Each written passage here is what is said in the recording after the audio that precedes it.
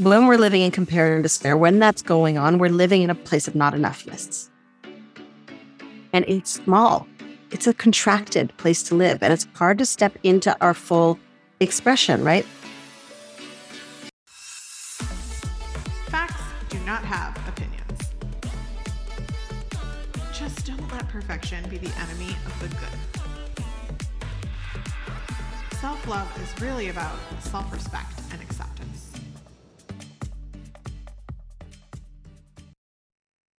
Welcome to The Whole View. I'm Stacy of Real Everything, and I'm here each week to dive deeper into how we can find happiness and health inside and out through self-love, body positivity, and discovering new ways to be our best selves. Before we get started, a reminder that this podcast is for general educational purposes and is not intended to diagnose, advise, or treat any physical or illness. And while Nina is a therapist, which I love, she's not acting as yours on today's show. So even though she's available to work with you directly, if this resonates, we always recommend that you see a licensed health professional accordingly. And with that, I want to welcome Nina back to the show. Nina is a body peace coach and returning guest on the show, The Whole View. We've mentioned comparison as a whole other topic, is I think the phrase that we used on the last episode that we did together. And we're back to dig deeper into that today. A quick reminder, if you're not familiar with Nina's work, we'll put links in the show notes to the other podcasts that she's done with us. But she's not just coming to us with some woo-woo fluff, but her credentials are incredibly impressive, from a master's degree in clinical mental health counseling and psychology to being a certified health coach and national board certified health and wellness coach, as well as certified psychology of eating coach and teacher, and is the recipient of an integrative nutritional health and leadership award, as well as being certified as a body trust provider. I didn't know what half of those things were until we had you on the show the first time. But I remember just being like, you resonate so much with where I am on my journey. And I know you've heard from listeners since that continues to resonate with a lot of them. So I'm sure today's conversation will keep us heading down that road. And I love that you're able to bring 30 years of experience on a very broad range of things that allow you to get super specific when it comes to supporting women's emotions about their bodies. Do you think that's kind of an accurate representation of the... Is, there's a couple of things in working with women this long is that, like, I've heard a lot of things. Women often come to me and they're like, oh, I'm a little bit ashamed to tell you this. And I'm like, oh gosh, I used up all my shame and blame on myself for, decades of feeling bad about myself. I'm run out of judgment. I just don't do it anymore. So that's part of it. Is I've heard so many things and they all contribute to our humanity. There's no such thing as like, oh, I'm so terrible because I ate X, Y, or Z. It's, oh, look at you being human, trying to cope with your day. So that's part of the gift of working with women so long. And also, lots of time to train in many different methods. And one of the things that I love about this particular topic about comparative despair is it actually weaves through everything. Through so many aspects of women and women's lives. And I specifically work with women around their relationship with food and body. But this issue of comparative despair, I see it with women. Women talk about it around their wardrobe, their handbag, their purse, their relationship, their house, their children, right? Pretty much anything that you can go, oh, look at them. Women then go, oh, but then what about me? I'm not enough. And that's where that phrase, and just to give context to that phrase, compare and despair, which we're talking about, is it was first told to me when I was studying nutrition. And I was in a huge lecture hall in New York City. And I was watching a lot of students and colleagues go up on stage. And they were looking, so fantastic. And they were talking about how they're changing their lives and how their business was thriving. And each time someone would speak, I'd turn to my friend and say, oh, I haven't done it. Oh, I'm not doing that either. Wow. How'd she do that? So each person spoke. I literally slid down further and further into my seat. And finally, after this happened, like for the third, fifth, 100th time, and I thought someone was going to sweep me off the floor, my friend Dana turned to me and said, "Oh, honey, you are deep in compare, and you know that only leads to one place, despair." And then finally, like it was a light bulb moment for me. I had a name for this oppressive, painful, toxic pattern. It was compare and despair, right? And really, once we have a name for something, it's a lot easier to wrap our mind around it, start working with it.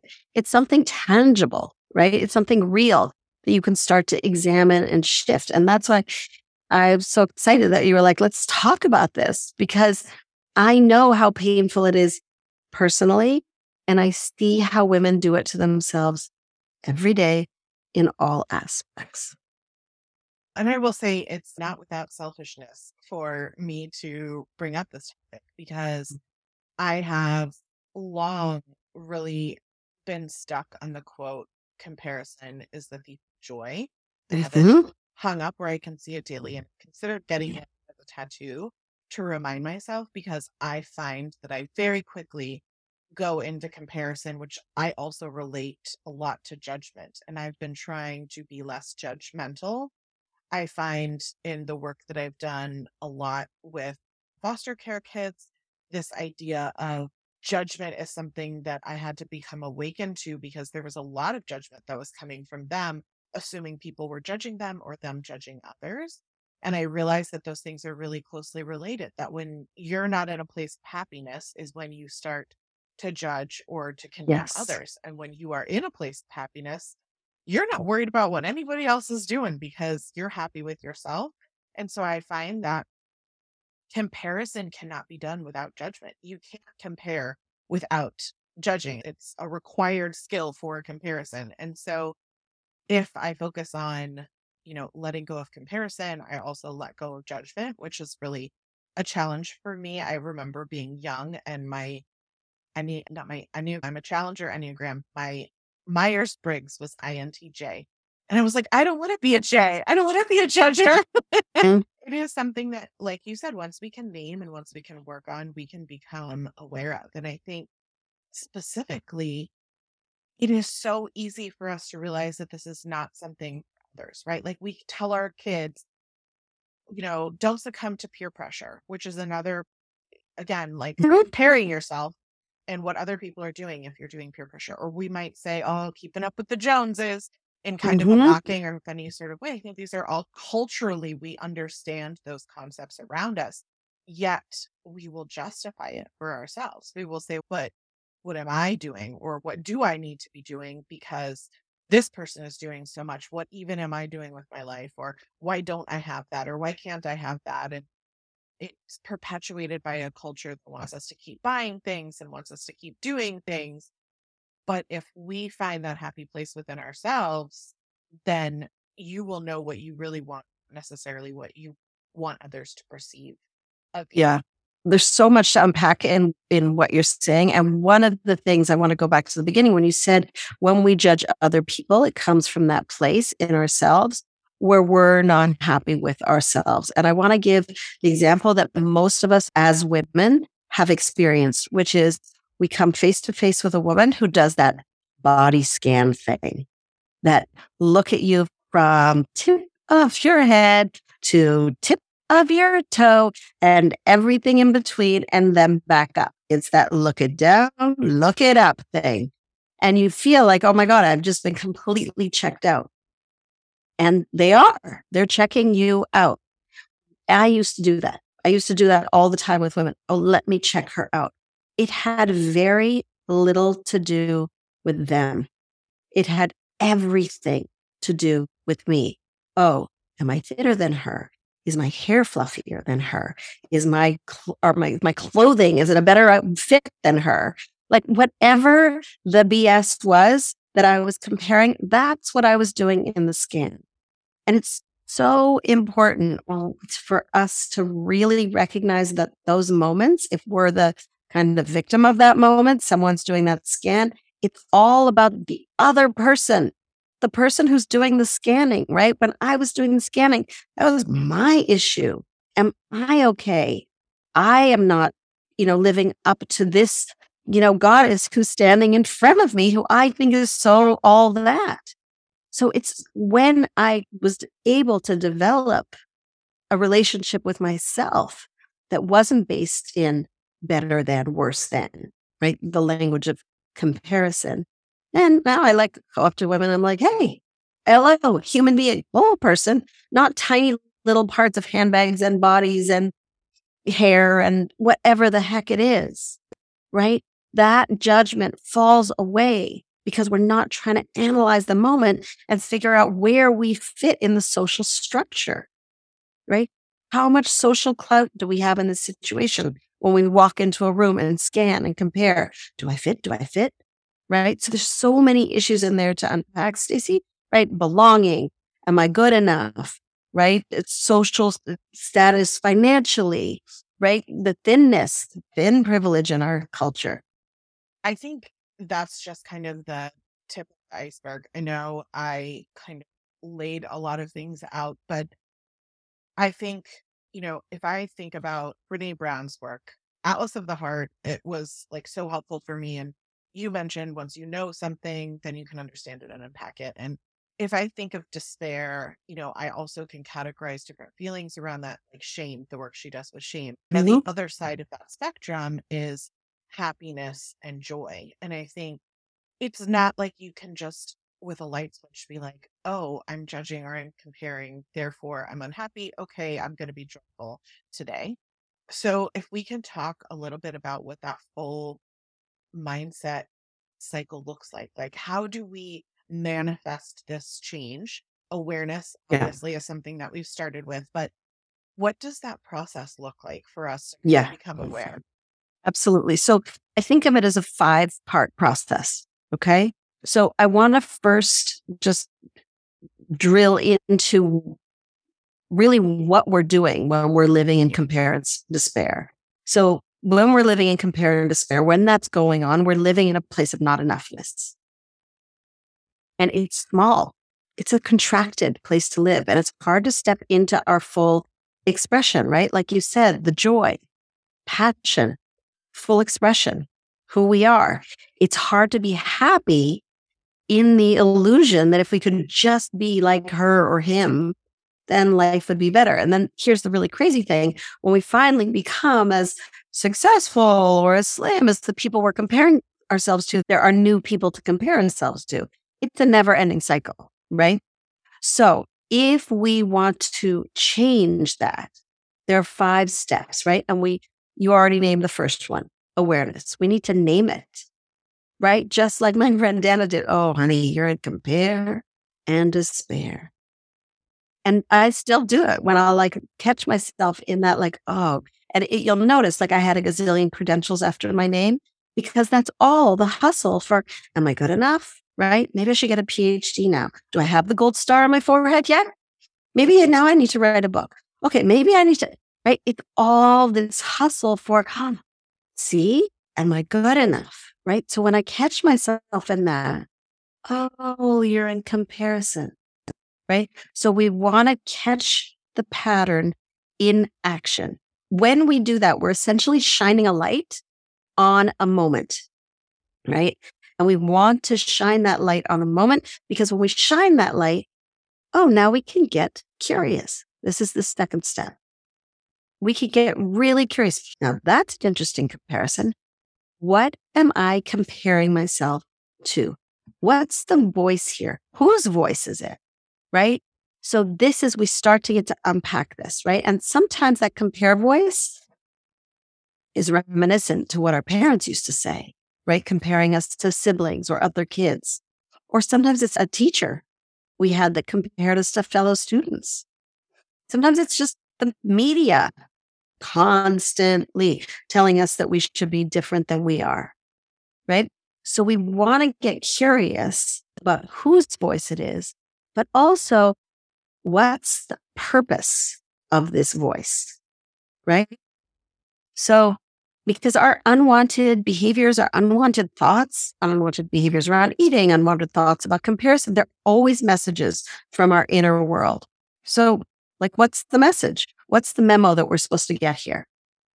So, our compare and despair voice can sometimes be trying to protect us. And I know it sounds a little crazy because it doesn't feel protective, it feels aggressive.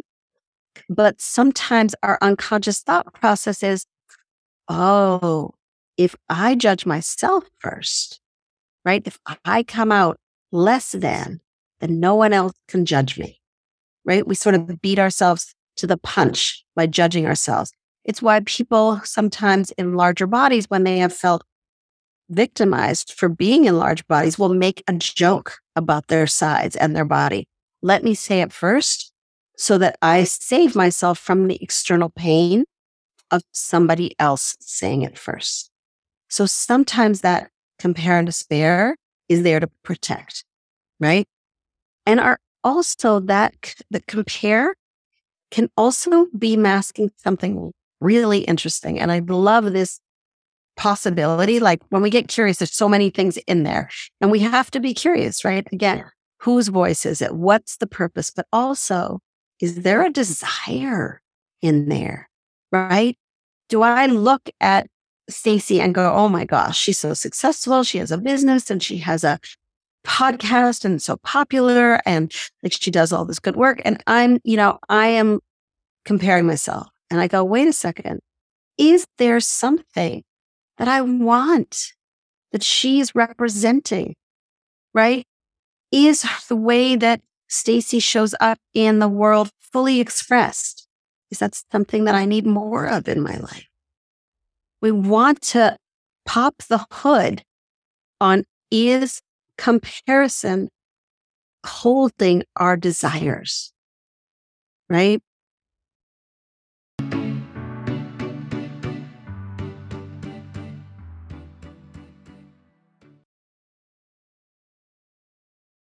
This podcast is sponsored by Indeed, the hiring platform I have been on helping Cole consider his next career role as a recent graduate. Can you even believe? I can validate, you can attract, interview, and hire all in one place. They streamline hiring with powerful tools that find you matched candidates. With Instant Match, over 80% of employers get quality candidates whose resume on Indeed matches their job description the moment they sponsor a job, according to Indeed Data US. And candidates you invite to apply are 3 times more likely to apply to your job than candidates who only see it in search, according to US Indeed Data. Instant Match makes it so simple for employers and candidates alike.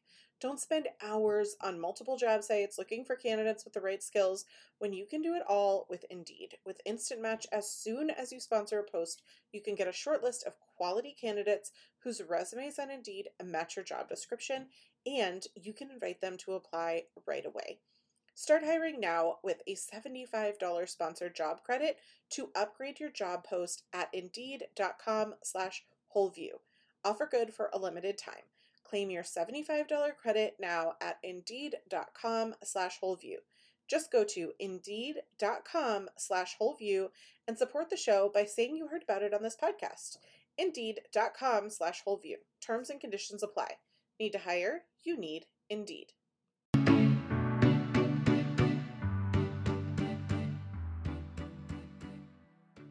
And I just pause for a second because I think that you said so many things that are powerful, and I know you're going through a list of 5, so we will definitely come back to that. I think the things that are coming up for me as you're speaking are reminding me also of things like why women compete against one another. And I want to kind of call out that, yes, I absolutely built a lot of these behaviors in myself as protection. Like, I, from a very young age, felt like I needed to be responsible for and protect myself, and so a lot of the stuff that you're talking about, totally identify with a lot of that, and I think a lot of people can see that.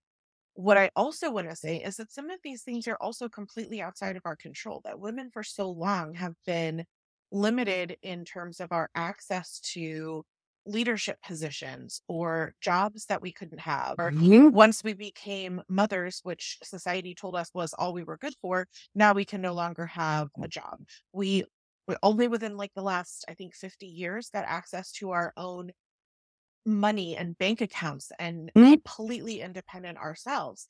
And so if we know, okay, back just to my mother, not even my grandmother, let alone great grandmother, and the lessons that are taught from generation to generation and what we see modeled to us as children and those kinds of things. Because when I think about the comparison, the head to toe thing, I think like, oh, that was my grandmother's generation was like really into that.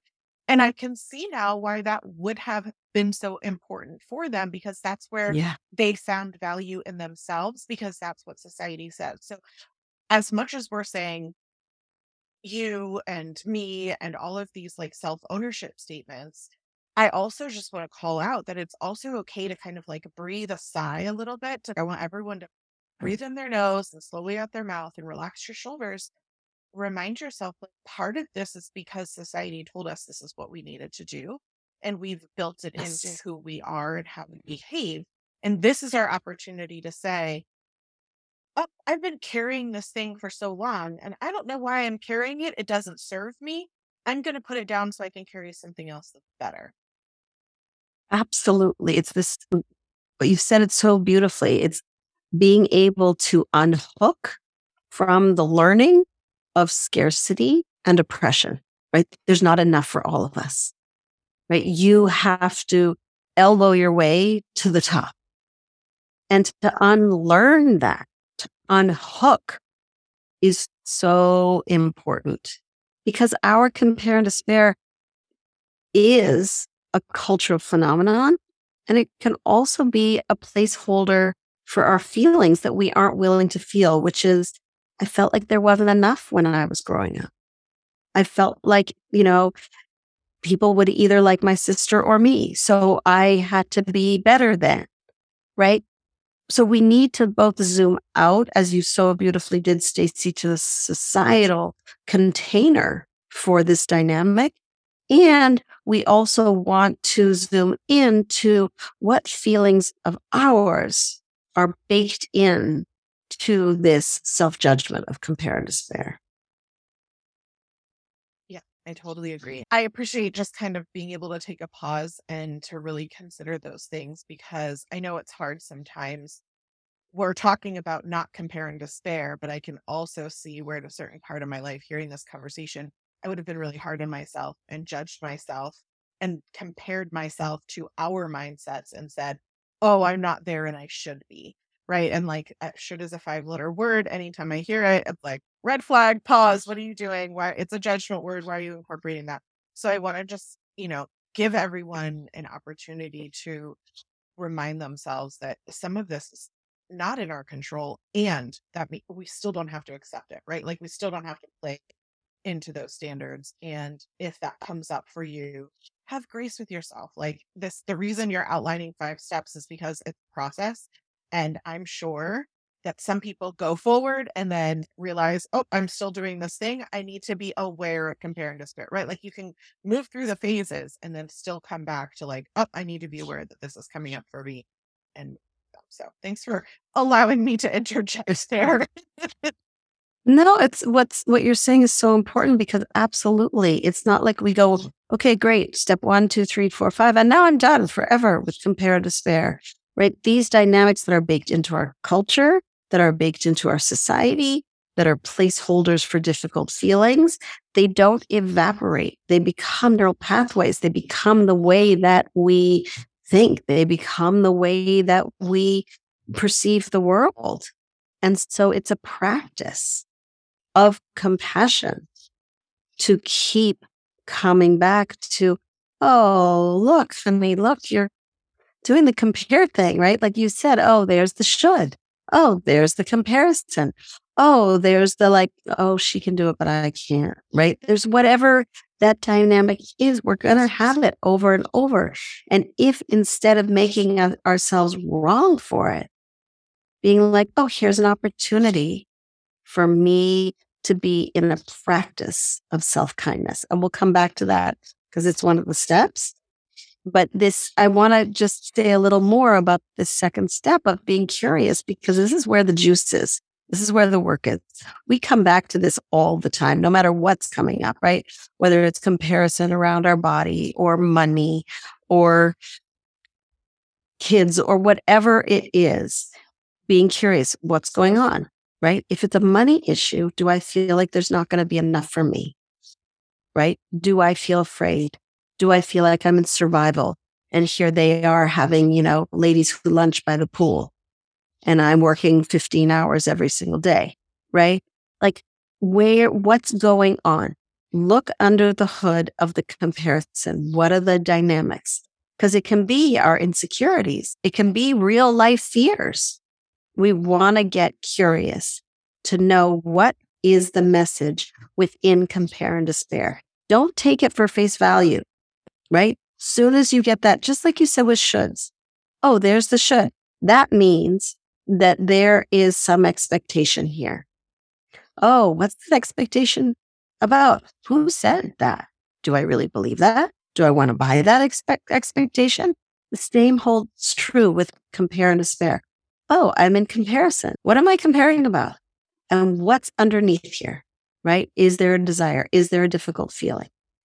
And then this is where we want to start shifting that neural pathway, because again, that's what we're talking about. It's an old neural pathway that sees somebody else's success and goes, oh, I'm not okay. Right? So we're changing the neural pathway. Now, neural pathways, the way I often think of them is like luge runs, right? Like you get on the top of a toboggan run, a sled run, and whoosh, you're down at the bottom. You don't think, should I go left? Should I go right? How do I want to navigate this? Boom, you're at the bottom. You don't think too much about it. That's often how neural pathways work, right? A lot of women that I talk to look in the mirror, and before they've even had a question or anything, they're like, oh, my thighs. Can't stand my thighs.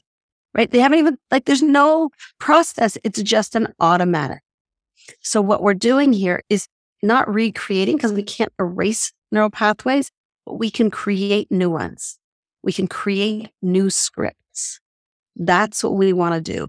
And as we create new scripts, it's a little bit like creating a new song that we play over and over. And the old song, that's the painful song that makes us feel like crap, gets drowned out slowly but surely. Okay. So this step 3 is writing that new script. It's creating that new song.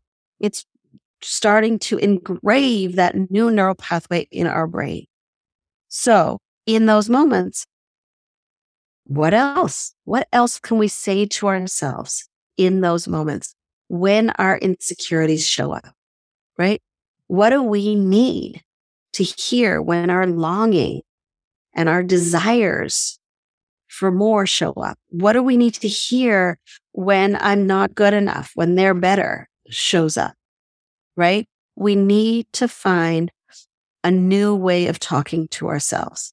And this step, it's literally, you have to pick up a pen and you need to craft new words, or you need to work with a therapist and figure out new words. But they may not be like tip of your tongue, right? It might be, oh, honey, I know you want to look like her because you think she's skinny and she's getting more love or money or friends than you. But you are loved. Really, you are. Right? And that may not be your style, right? But the way you want to think about how to change the script is if you had your dearest friend next to you and they were like, oh my gosh, she's got it all. I am a crumb. What would you say to them? And that's a very powerful way to start a new script.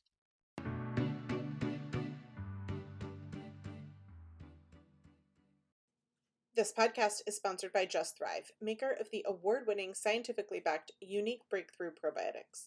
It is the only product on the market with numerous peer-reviewed studies and clinical trials showing that their probiotic reduce leaky gut and inflammation.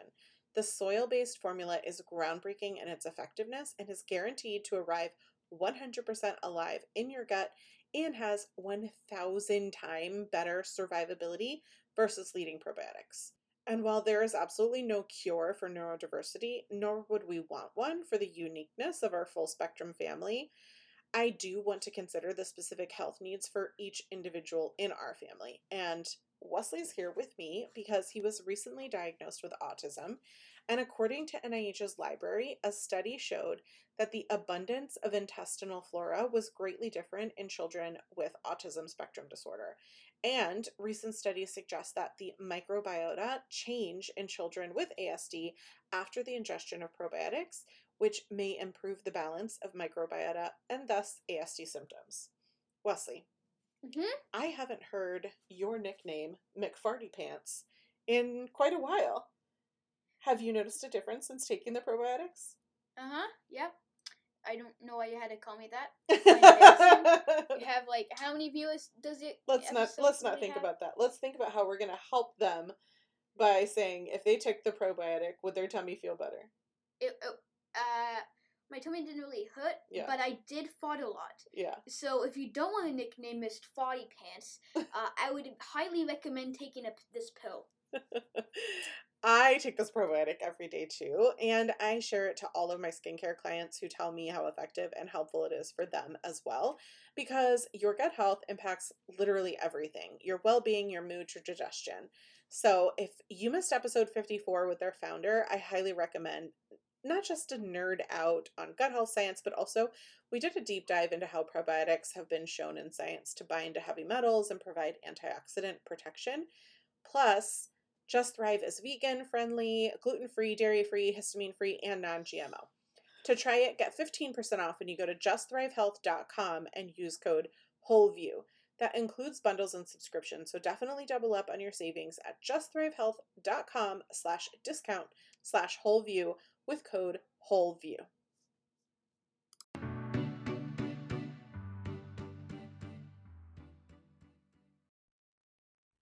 I think it's a great analogy, and I know we use it often, but can never be used enough, which is we have to talk to ourselves the way that we talk to our friends. And so, what I hear you Yeah. saying is this is about rewriting the script, as you're calling it, right? Like rewriting those thoughts, those neural pathways, all the things that we develop early on in our life to protect ourselves and to interpret the world around us. And we need to say, to ourselves what we would say to our best friend. And I think a lot of us know that we hear it in passing, but it's hard to implement, which is where this, awareness and having it in front of you and writing it down and forcing yourself to, after you've said the first thing, even if you're like, oh, I shouldn't have said that. No, that's a second judgment statement. Instead, you just kind of stop yourself and you say, what I meant to say is, and then whatever the revised script is. And I think for me, I hear the example that you gave just as like a personal example, and you're like, oh, you're so loved. And I have no problem feeling loved. I have problem feeling worthy without external validation, right? Like I'm very much a person that's aware that I seek external validation. And the moment that I get one external validation that's invalidating, it doesn't matter how many hundreds or thousands of positive affirmations, validations I've received, I focus on the negative. So for me, I had to become aware that was something that I was dependent on. And I had to learn to let go of the script that I was a failure, that I let everybody down, that, all these negative thoughts that I put into my head because I received one invalidation or negative comment versus allowing myself to feel self joy and self fulfillment for the things that I was really focused on and not even think about the hundreds of validation and positive thoughts because originally I was trying to, oh, let me go from focusing on the negative to the positive. And then I think the next step for me was really, no, that's not really what I want. I don't want to be dependent on external validation. I want to feel good knowing that the work that I'm doing is, I feel what I want to put out in the world, that I feel good about it, or, whatever it is, because that's all I can be accountable for. I can't be responsible for how someone chooses to perceive me or not. And so, anyway, I just want to kind of call it because I heard you say that example and I was like, actually, no, I don't want someone to tell me, oh, you're loved. I want to be the person that's like, I am okay if that person does not like me. I do not need that Yes. person to like me. I don't need someone to tell me, oh, but these other people love me. You know what I mean? And I Yeah. think it's very bio individual in terms of what that script might be, what we've been telling ourselves. And you're only an individual person is going to know. And I think the idea of working with therapists rather than your friend is a great one because of the nuances of this kind of stuff. And I wouldn't have picked up on it if I wasn't, working with therapists and doing all the stuff that I'm doing right now. Yeah. What you're saying is so important in terms of making this script our own. Because if it's not, if we like open up a book and we're like, okay, now I'm going to say, I love you, body. I tried that literally for 10 years and that did not work. It just doesn't feel authentic. We have to find our own conversation. And Stacey, one thing I want to just reflect on in your story around, you can have all the external validation in the world, but one person says something, and then it's like everything is invalidated. Rick Hansen talks about this idea that our negative experiences are like Velcro to the brain. They stick. Whereas the positive experiences are like Teflon. They just slide and move on. So what do we remember is the negative. We remember the bad things that people said, right? When I talk to women, they remember exactly what that third grade gym teacher said to them. They remember exactly what that high school kid said to them about their body, right? We remember the bad because our brain is wired to hold on to that in case it might come up again. And then we're prepared against danger, right? It's our protective survival brain. And so one of the things that Rick Hansen talks about is reprogramming ourselves to actually start soaking in, like letting our cells, letting our brain absorb the experience of good. Because otherwise we're like, yeah, that's good. Okay, moving on. Okay, that's good. Moving on. Oh, that was bad. I'm going to remember that forever. Even like when someone gives you a compliment and you're like, yeah, okay, it's fine. Right. Like, yes. Not actually listening to it. No, I realized that was a toxic problem of mine. And yes, so I'm going to look up his work. That's fascinating. And thank you for sharing. Yeah, absolutely. And that compliment example is perfect, right? Someone gives you a compliment. Oh, you look fantastic too. That's a deflection, right? That good didn't land anywhere on any brain cell and any body cell. Like it did not land. And so there was no opportunity to go, oh, this is what it feels like to feel good, right? And do we want all our validation come from other people? Of course not. But if it is coming, let's actually learn how to soak it in. And Stacey, to your point of, you know what? I want to know that I'm worthy. I want to know that I am living my life with integrity and dignity and in a way that I feel truly proud of myself and not basing my judgment on everybody else's judgment of me. Right. So again, that requires a moment of pause. Oh, I did this thing. And my phrase, I have a very specific phrase for this. It's look and marvel. I'll do something really minor. I'll tell you, we have a fan in our kitchen. There's a little remote control. The fan wasn't working right. I was figuring out the switches. Finally, I figured out how to take the freaking thing off from the wall. And I unscrewed and looked on YouTube, a million things, got the battery out, put the battery in, and the fan worked. Right. Not a huge rocket science kind of experience, but I was very pleased with myself. And I could have looked around, and I did that too. I said to everybody else around, look and marvel, look, fan works. Look at me. But first, I said it to myself, look and marvel, aren't you industrious? You did not have to call anybody for that. You figured that out, right? Look and marvel with yourself. It's a moment of pause, of appreciation for who you are, because we are marvels as human beings with all of our unwanted behaviors or whatever, all of our perceived flaws. We are marvels. So to pause and go, oh, look and marvel, right? Which leads right into that step 4, which is interrupting the pattern of compare and despair with a new script. Whether it's, oh, honey, look, you're in compare and despair, but look and marvel. You showed up at this event. It was all new people.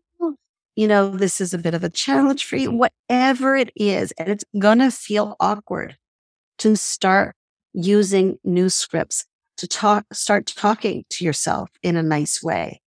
And women often say, I feel like this is like weird that I'm talking to myself. I'm like, good. Keep talking consciously, deliberately, because we're talking all the time, but it's talking trash. I was just going to say the same thing. Yeah, we have no problem talking negatively to ourselves. No problem, right? What we're practicing when we use this new script, awkward as it may be, just uncomfortable getting it rolling. But what we're practicing when we use our new script is self-compassion. And that is step 5. That is the step that never ends, is developing a self-compassion. It doesn't matter what it is. My favorite is metta meditation, which is a Buddhist self-compassion meditation that has 4 phrases, but I add a 5th, right? It's may I be safe, may I be healthy, may I be happy, may I live with ease. And the 5th one that I add is may I love myself exactly the way I am, right? May I love myself exactly the way I am, right? And can 5 steps or 5 phrases really stop you from comparing yourself to others and then being left in the muck of despair? Yeah, actually, it can when you practice them over and over again. And it's very easy to underestimate the power of being kind to yourself, right? But the research, Kristen Neff and Christopher Bremer are the leading researchers on self-compassion. And their research shows that loving kindness, self-compassion is way more effective than us being mean to ourselves when it comes to helping us step into self-care, healthy habits, happy life, right? So we want to keep coming back to that place of self-compassion. And if you can't find it, can't find a thing to say nice to myself, what would I say to my dearest friend? So I know we've talked about the 5 steps and we've said a lot is directed at women. What I also want to take a pause to say is that really what we mean is femme-identifying people and ultimately any marginalized group. I think we talked a lot about imposter syndrome with Kathy Heller earlier on a different show. And really, we got to what the root of that is compare and despair. And we know that people are more likely to experience imposter syndrome who are marginalized people. And we find ourselves comparing to some sort of standard that's written by the culture and society that we mentioned.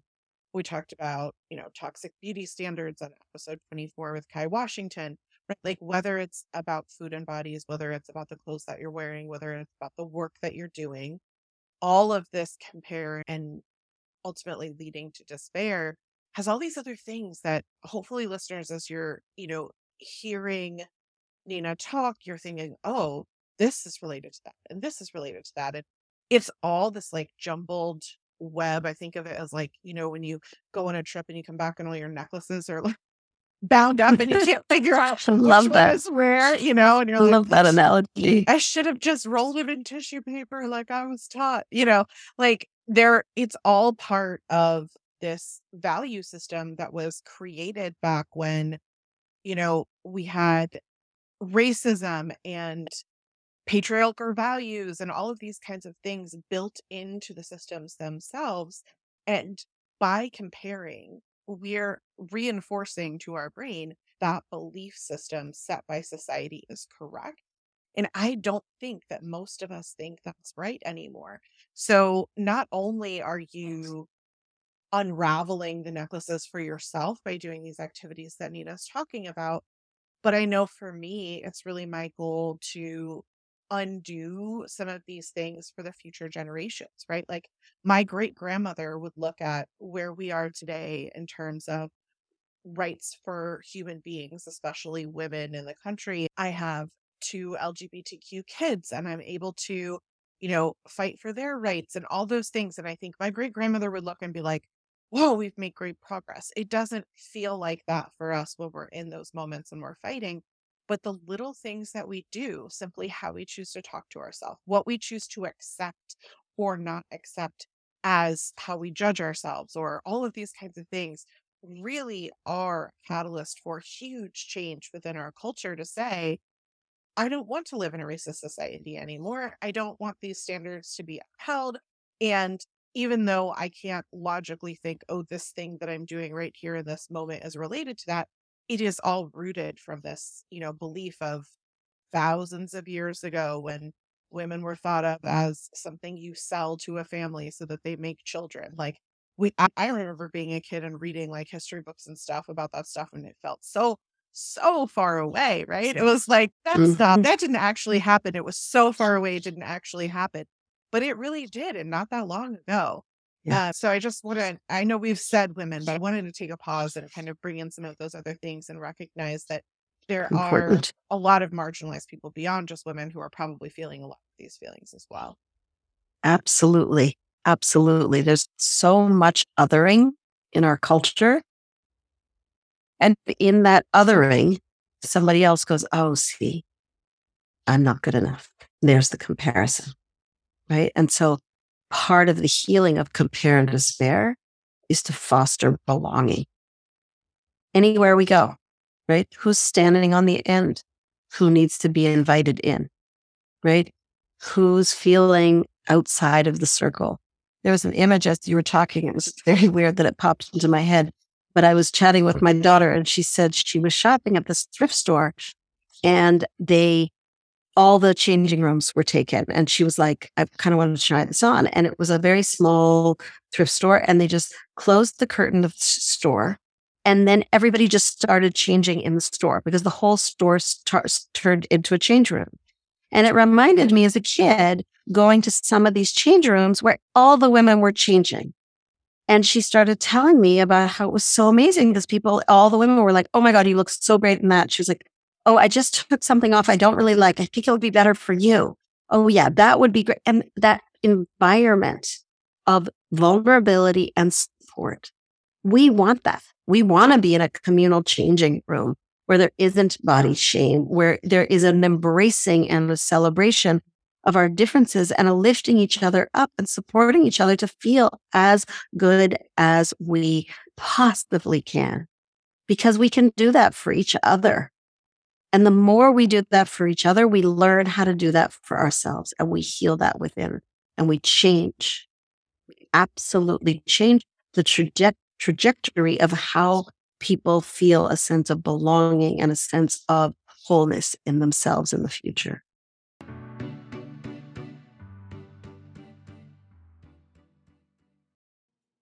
This podcast is sponsored by HelloFresh, and Wesley is back to tell you why he thinks you need to take advantage of their 16 meals free plus free shipping.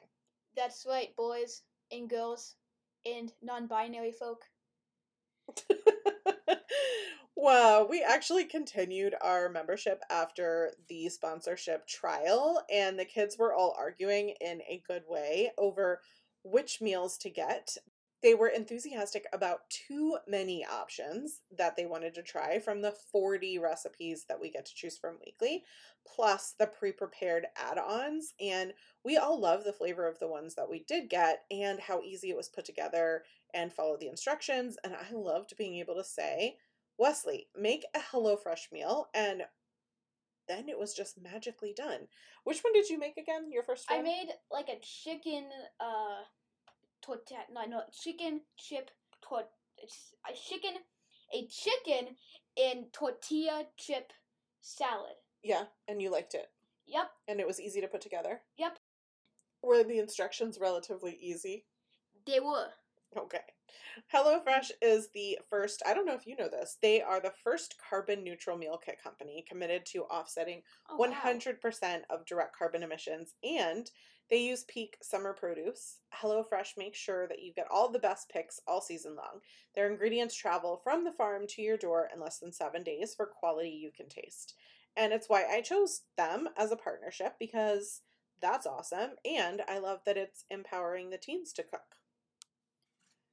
Featuring quality proteins, fresh produce, plans for many lifestyles. It's no wonder why HelloFresh is America's #1 meal kit. Thank you for joining me on the podcast today, Wesley, to share your enthusiasm. I always love having audiences. That is true. Listeners, if you want to check out Wesley's beloved HelloFresh, go to hellofresh.com/wholeview16 and use code wholeview16 for 16 free meals plus free shipping. That's hellofresh.com/wholeview16 with code wholeview16 for 16 free meals plus free shipping. And I actually found that the app was easier to navigate and use, and that's free, so you can do that as well.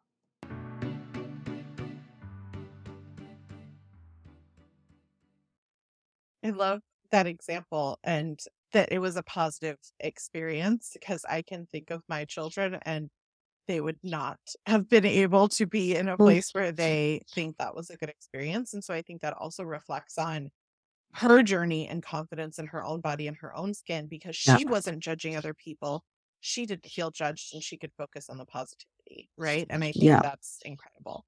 I wonder if there are other areas that come up with people you work with and, in other areas that people are comparing and despairing without even realizing it, right? I think your example of being in class and like thinking about how someone did something is really powerful. It occurred to me, we make a joke in the house, but I'm going to stop making it because I realize it probably creates some compare and despair for the kids that whenever I see another kid in social media or on YouTube or in the news and they're like, they've done something magical, like Greta Thunberg is one that comes to mind, right? Like I'm like this kid who's done so much and I know, and amazing. so I always say to the kids, what are you even doing with your life? And I joke with them, like, look at what I mean to say is like, this child is incredible. And I don't mean to say, and you're not, or you're less than because of her.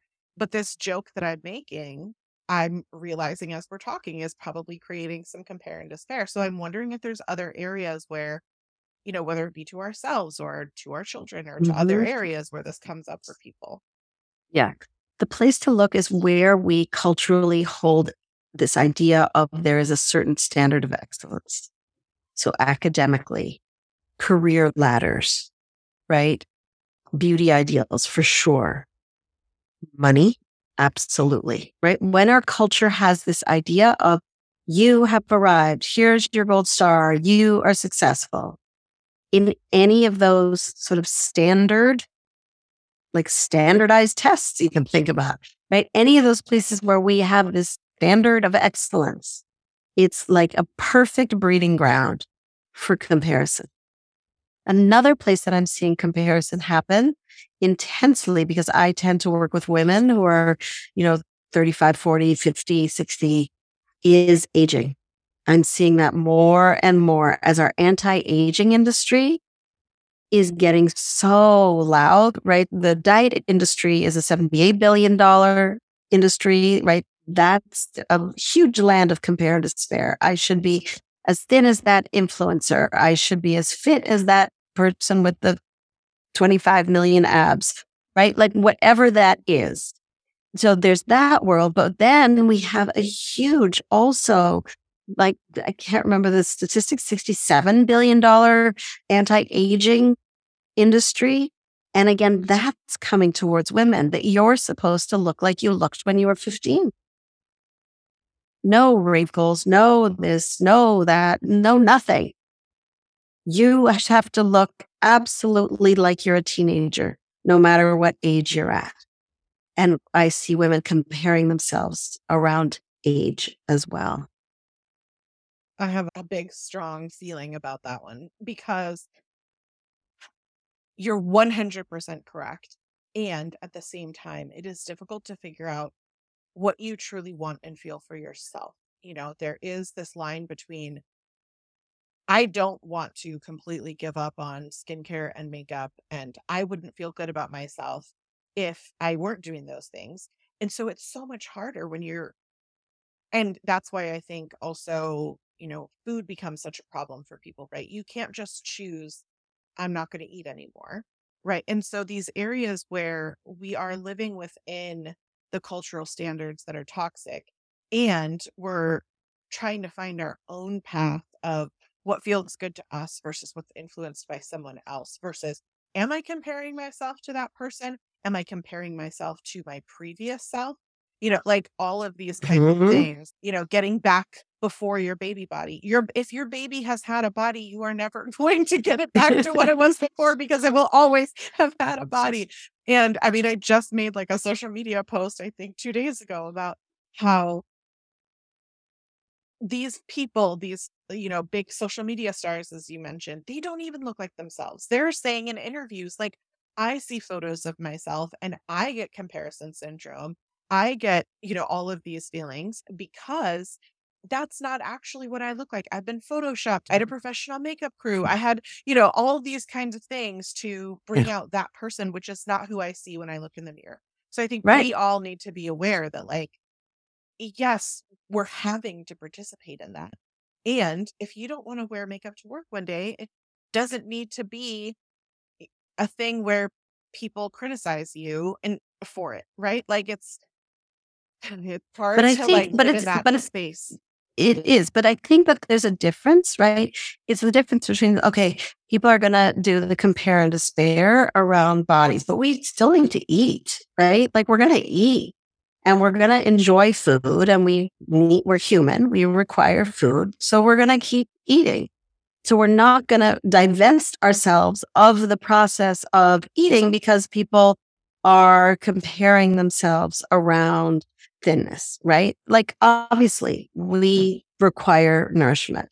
So in terms of the anti-aging world, it's not that we don't care for our body or our skin or, our hair or all the things, but do we then criticize ourselves because we don't look like we used to, or we don't look like somebody with different genetics, right? We're not going to divest ourselves like, okay, I'm not buying into this comparison thing, so I'm no longer going to take care of myself. That's not it at all.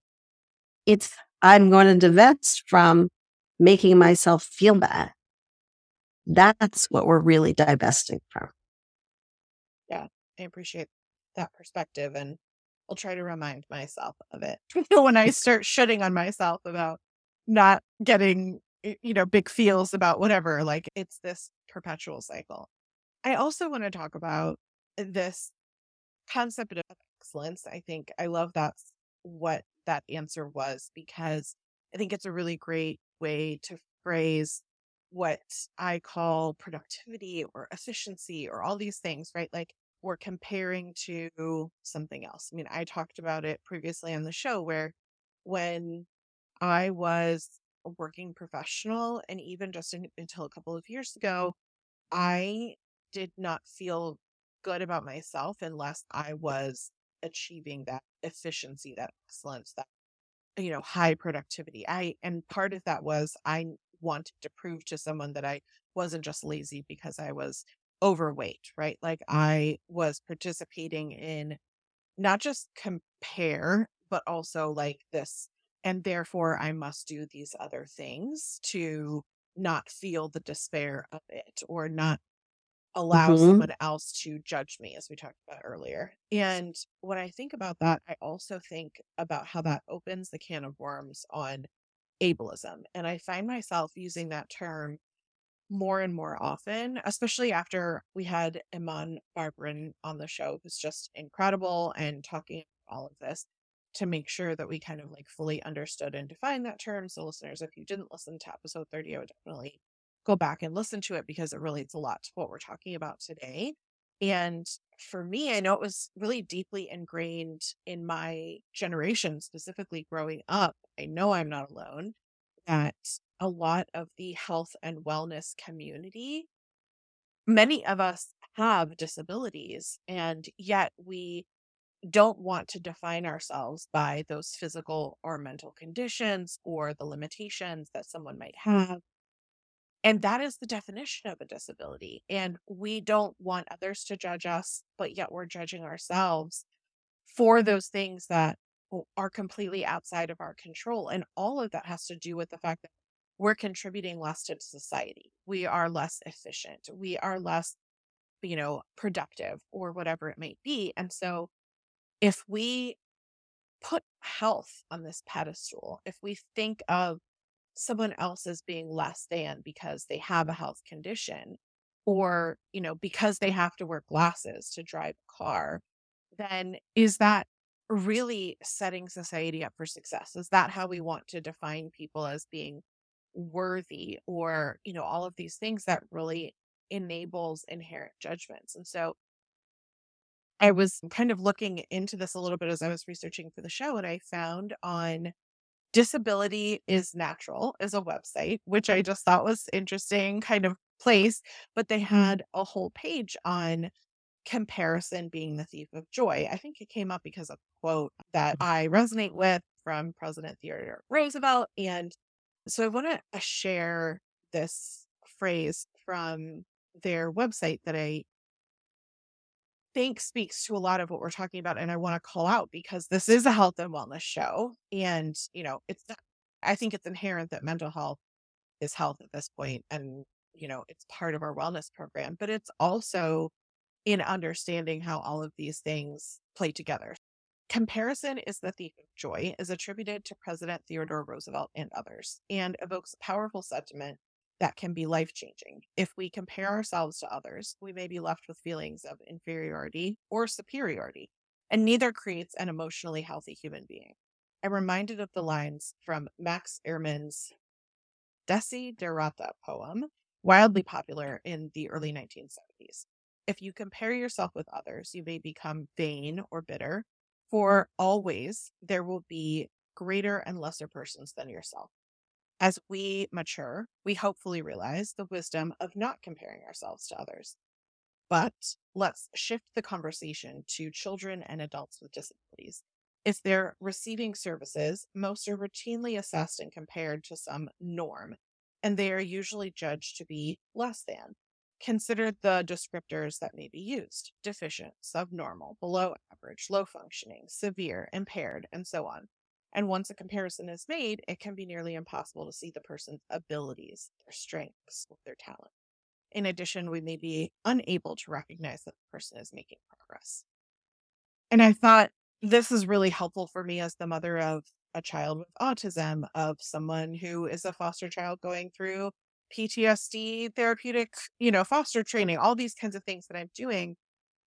Yes, all the stuff that we're talking about. And this concept of ableism is really something that I've been digging into because I have been doing a health and wellness for so long and realizing that there are toxic things related to that. And I felt like it was Mhm. really summed up. I'm wondering how this feels for you, but also how this shows up for you Yeah. in your work.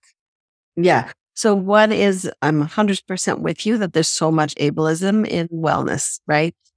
But when you were talking, the things that really went through my mind is this idea of my worth is my output. I see this a lot with women. Oh, I haven't done X, Y, and Z, so I'm less than.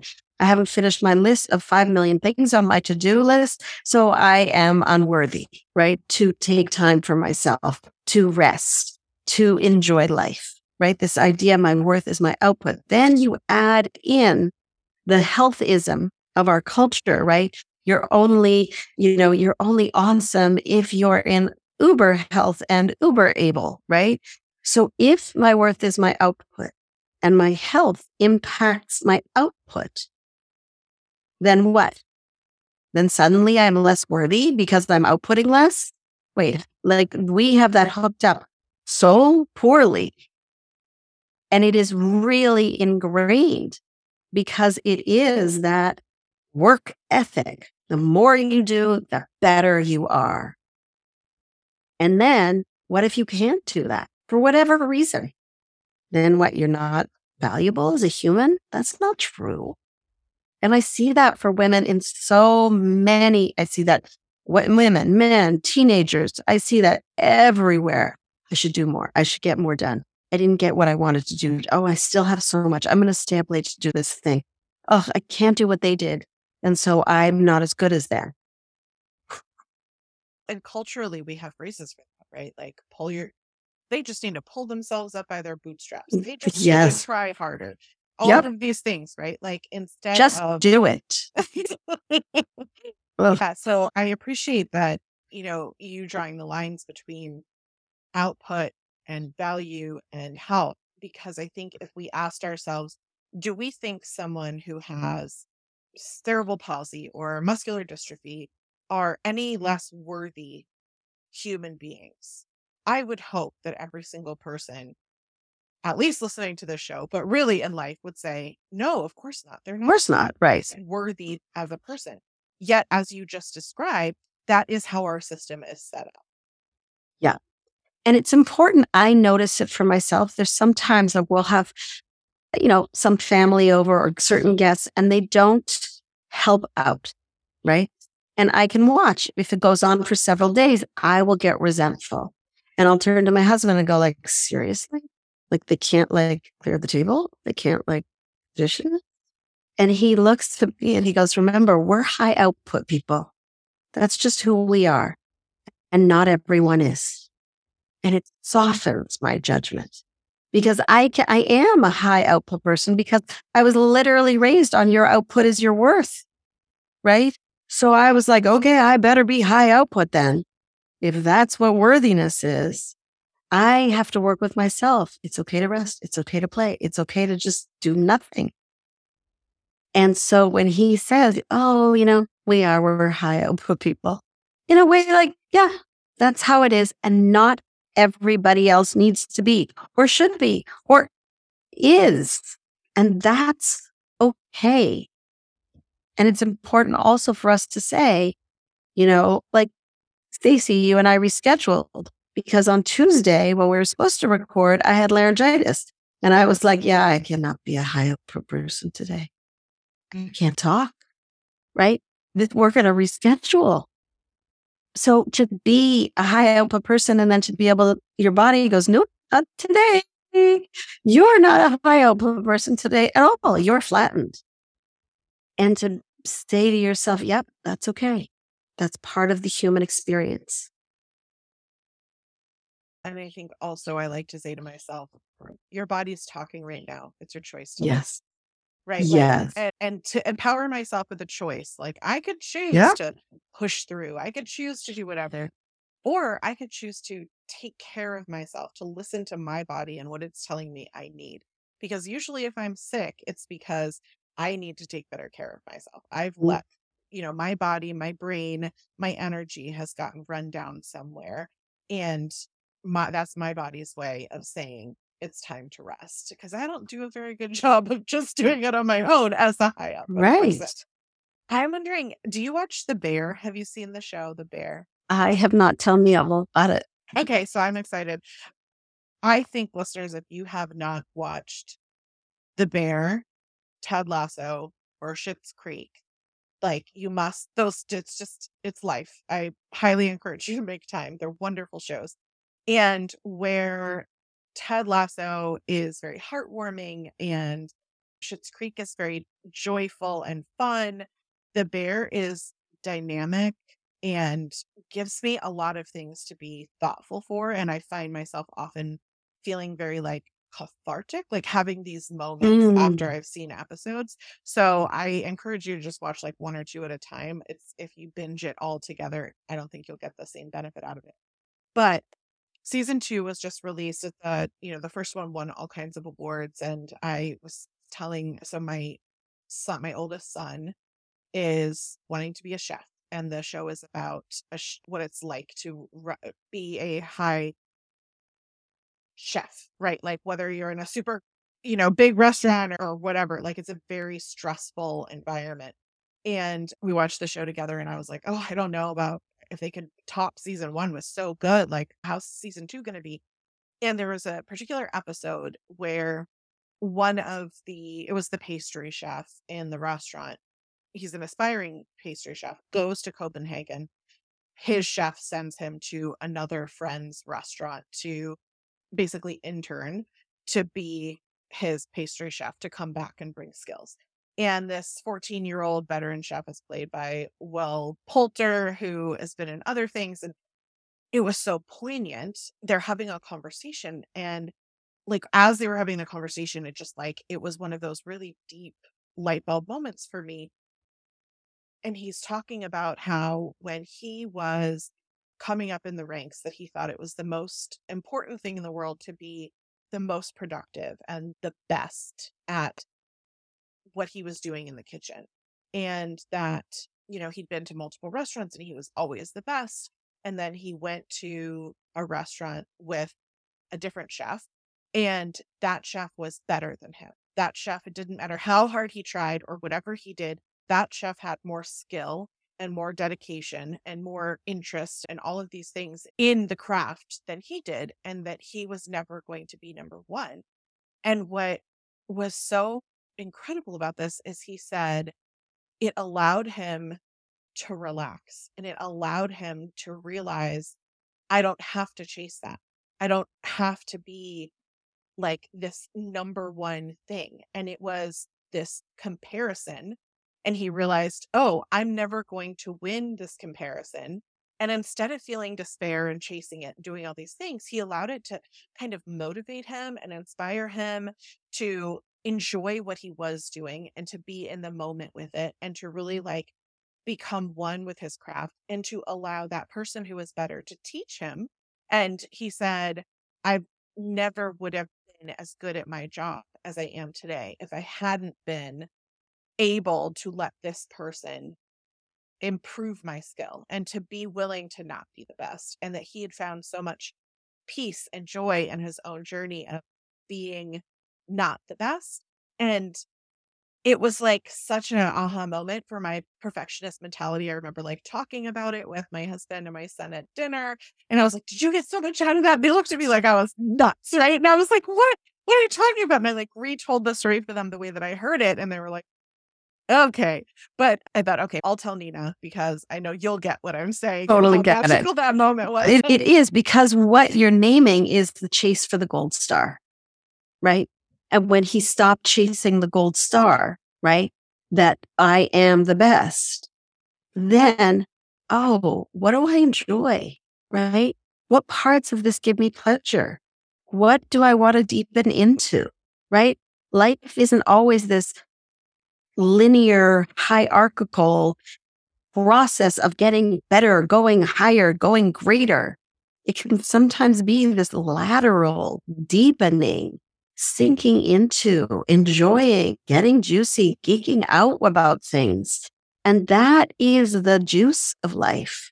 When we're like, oh, like, making a pastry that you've made 5 million times and you just in the flow of it and the rolling of a pin or whatever the heck you're doing and just letting yourself be in the enjoyment, right? When we're not in the hustle for worthiness, we can actually be in the joy of the moment.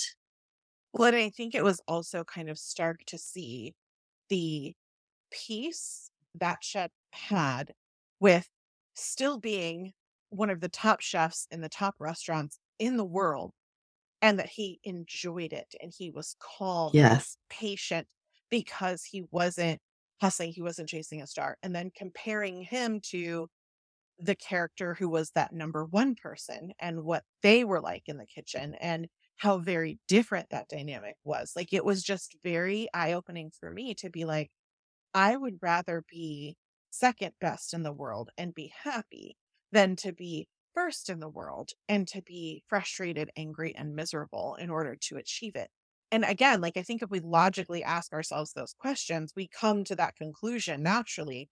But in the moment, because of the culture, because of these neural pathways, because of all of these ingrained messages, we don't stop and ask ourselves those questions. We just move forward like, oh, it's the gold star. I must go get the gold star. Yep. Absolutely. The go, the push, the hustle, the worth. My worth is my output. My worth is my gold star. It's like, No, you are worthy. As you are sitting on the sofa, you're worthy, right? Or working yourself through your to-do list, you're worthy, right? Lying, sitting around with no voice on Tuesday, I was still worthy, Absolutely right? work. We've still, we can give ourselves that sense of support, of self-compassion, of being an ally towards ourselves, right? A real collaborator with ourselves, no matter what. And that gives us a sense of foundation, a solidity to stand on and to do what it is that we want to do, that we are here to do. So I think that brings me to how I like to end the show, which is to leave listeners with something positive and actionable. So we've talked about kind of the 5 steps of these things that we can work towards. I'm wondering what you would specifically recommend listeners as they're listening today and they're like, okay, I'm ready to start to make some of these changes. What are some Yeah. things that they can do to begin that journey? Right. So if we just review those 5 steps, right? Awareness of the pattern, curiosity, what's under, like pop the foot on that one, develop a new script, and then use it. Interrupt the pattern with using it and practicing self-compassion. And there's 2 places, depending on the kind of person you are, that I'd love to invite listeners into experimenting with, getting curious. One is the very first step, awareness. Oh, look, there it is. There's my judgment. Oh, look, there it is, compare despair. Just go around literally like you're putting a sticker on it. Oh, there's my comparison. Yep, put a sticker on that one. Oh, there it is again. Let's put a sticker on that one. Oh, there's my output is my worth. Let's put a little sticker on that one. You can do that. Awareness is an incredibly powerful practice. The other is, if it feels like the right thing for you to pick up, is to practice self-compassion.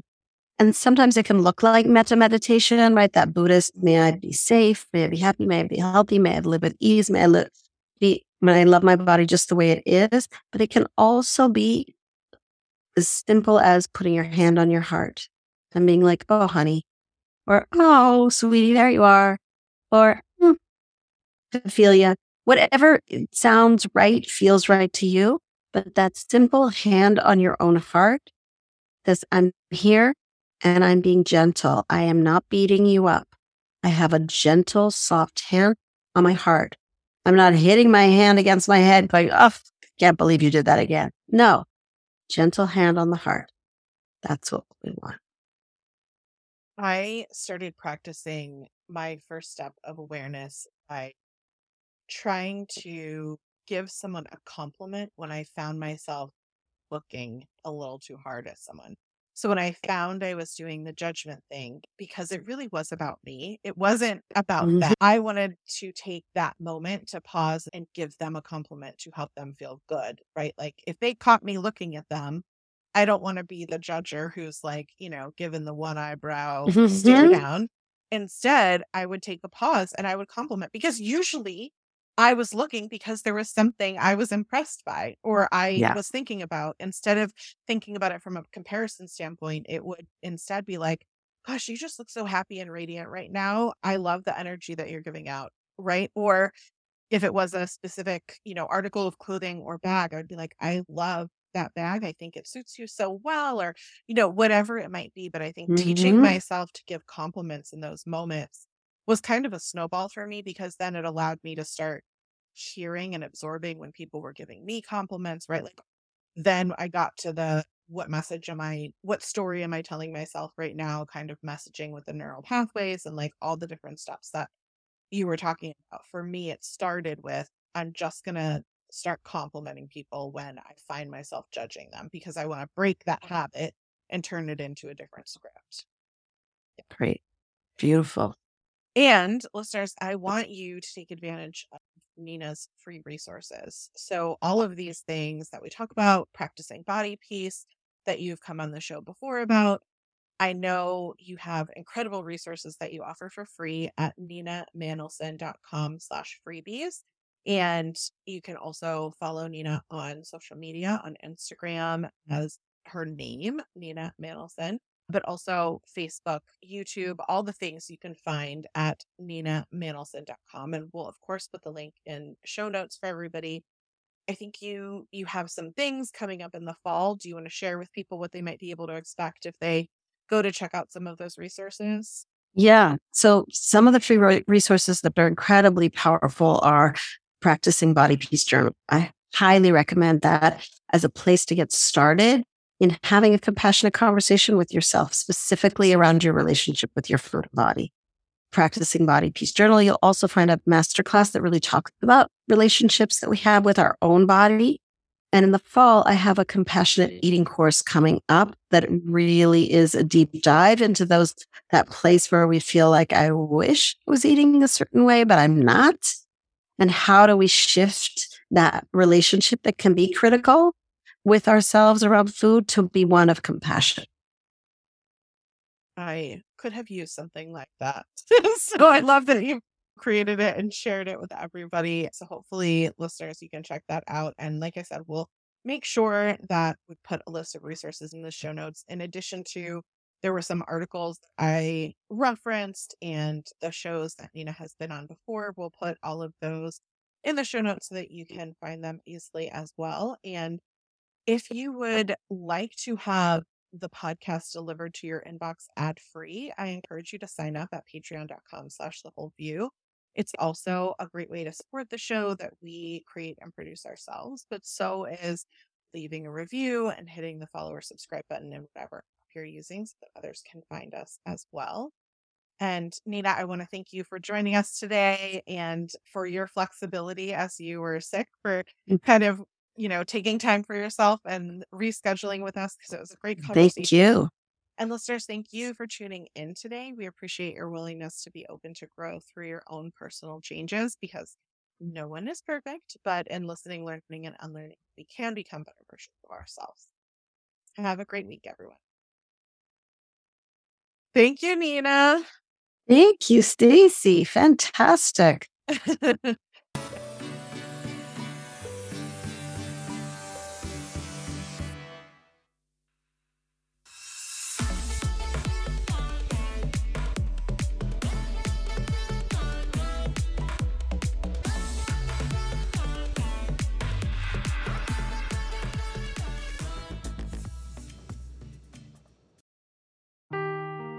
Seeking the truth never gets old. Introducing June's Journey, the free-to-play mobile game that will immerse you in a thrilling murder mystery. Join June Parker as she uncovers hidden objects and clues to solve her sister's death in a beautifully illustrated world set in the Roaring '20s.